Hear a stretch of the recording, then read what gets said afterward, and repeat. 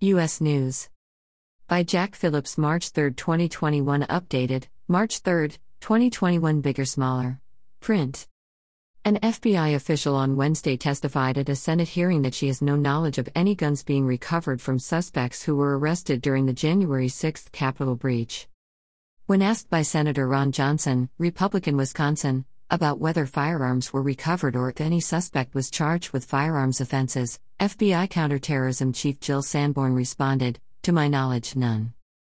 But in the hearing, Sanborn also said that before the January 6 incident, we knew they would be armed. We had intelligence that they would be coming to D.C., but we did not have intelligence that they would be breaching the Capitol. Johnson previously told news outlets that the term armed insurrection used by some Democratic officials, including House Speaker Nancy Pelosi, Democrat California, and mainstream news outlets, is incorrect as no guns were recovered.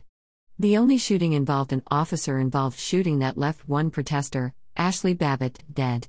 The officer's identity has yet to be disclosed.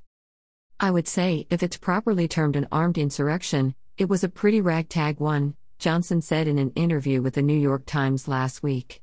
"This didn't seem like an armed insurrection to me." When you hear the word armed, don't you think of firearms? Here's the questions I would have liked to ask: how many firearms were confiscated? How many shots were fired? He also said. Johnson added, "If that was a planned armed insurrection, you really have a bunch of idiots." The senator's comments drew a rebuke from media pundits and congressional Democrats, who attempted to characterize him as someone who is sympathetic to the rioters. Separately on Wednesday, the U.S. Capitol Police said Wednesday it has obtained intelligence pointing to a possible plot by a militia group to breach the building on Thursday. The statement did not name the organization but called it an identified militia group.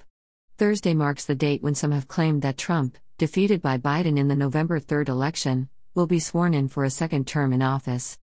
A day before that, FBI Director Christopher Wray said that the January 6 incident is being classified by the agency as domestic terrorism. The U.S. Justice Department has charged more than 300 people with taking part in the Capitol breach. Among those arrested were members of right-wing groups such as the Oath Keepers, Three Percenters, and Proud Boys. The Oath Keepers and Three Percenters are armed militia groups. There was no indication that the Senate or House would alter their legislative activities on Thursday. The House is aiming to debate and pass a policing reform bill on Thursday. The Senate could be in the midst of a potentially long debate and votes on a COVID-19 aid bill.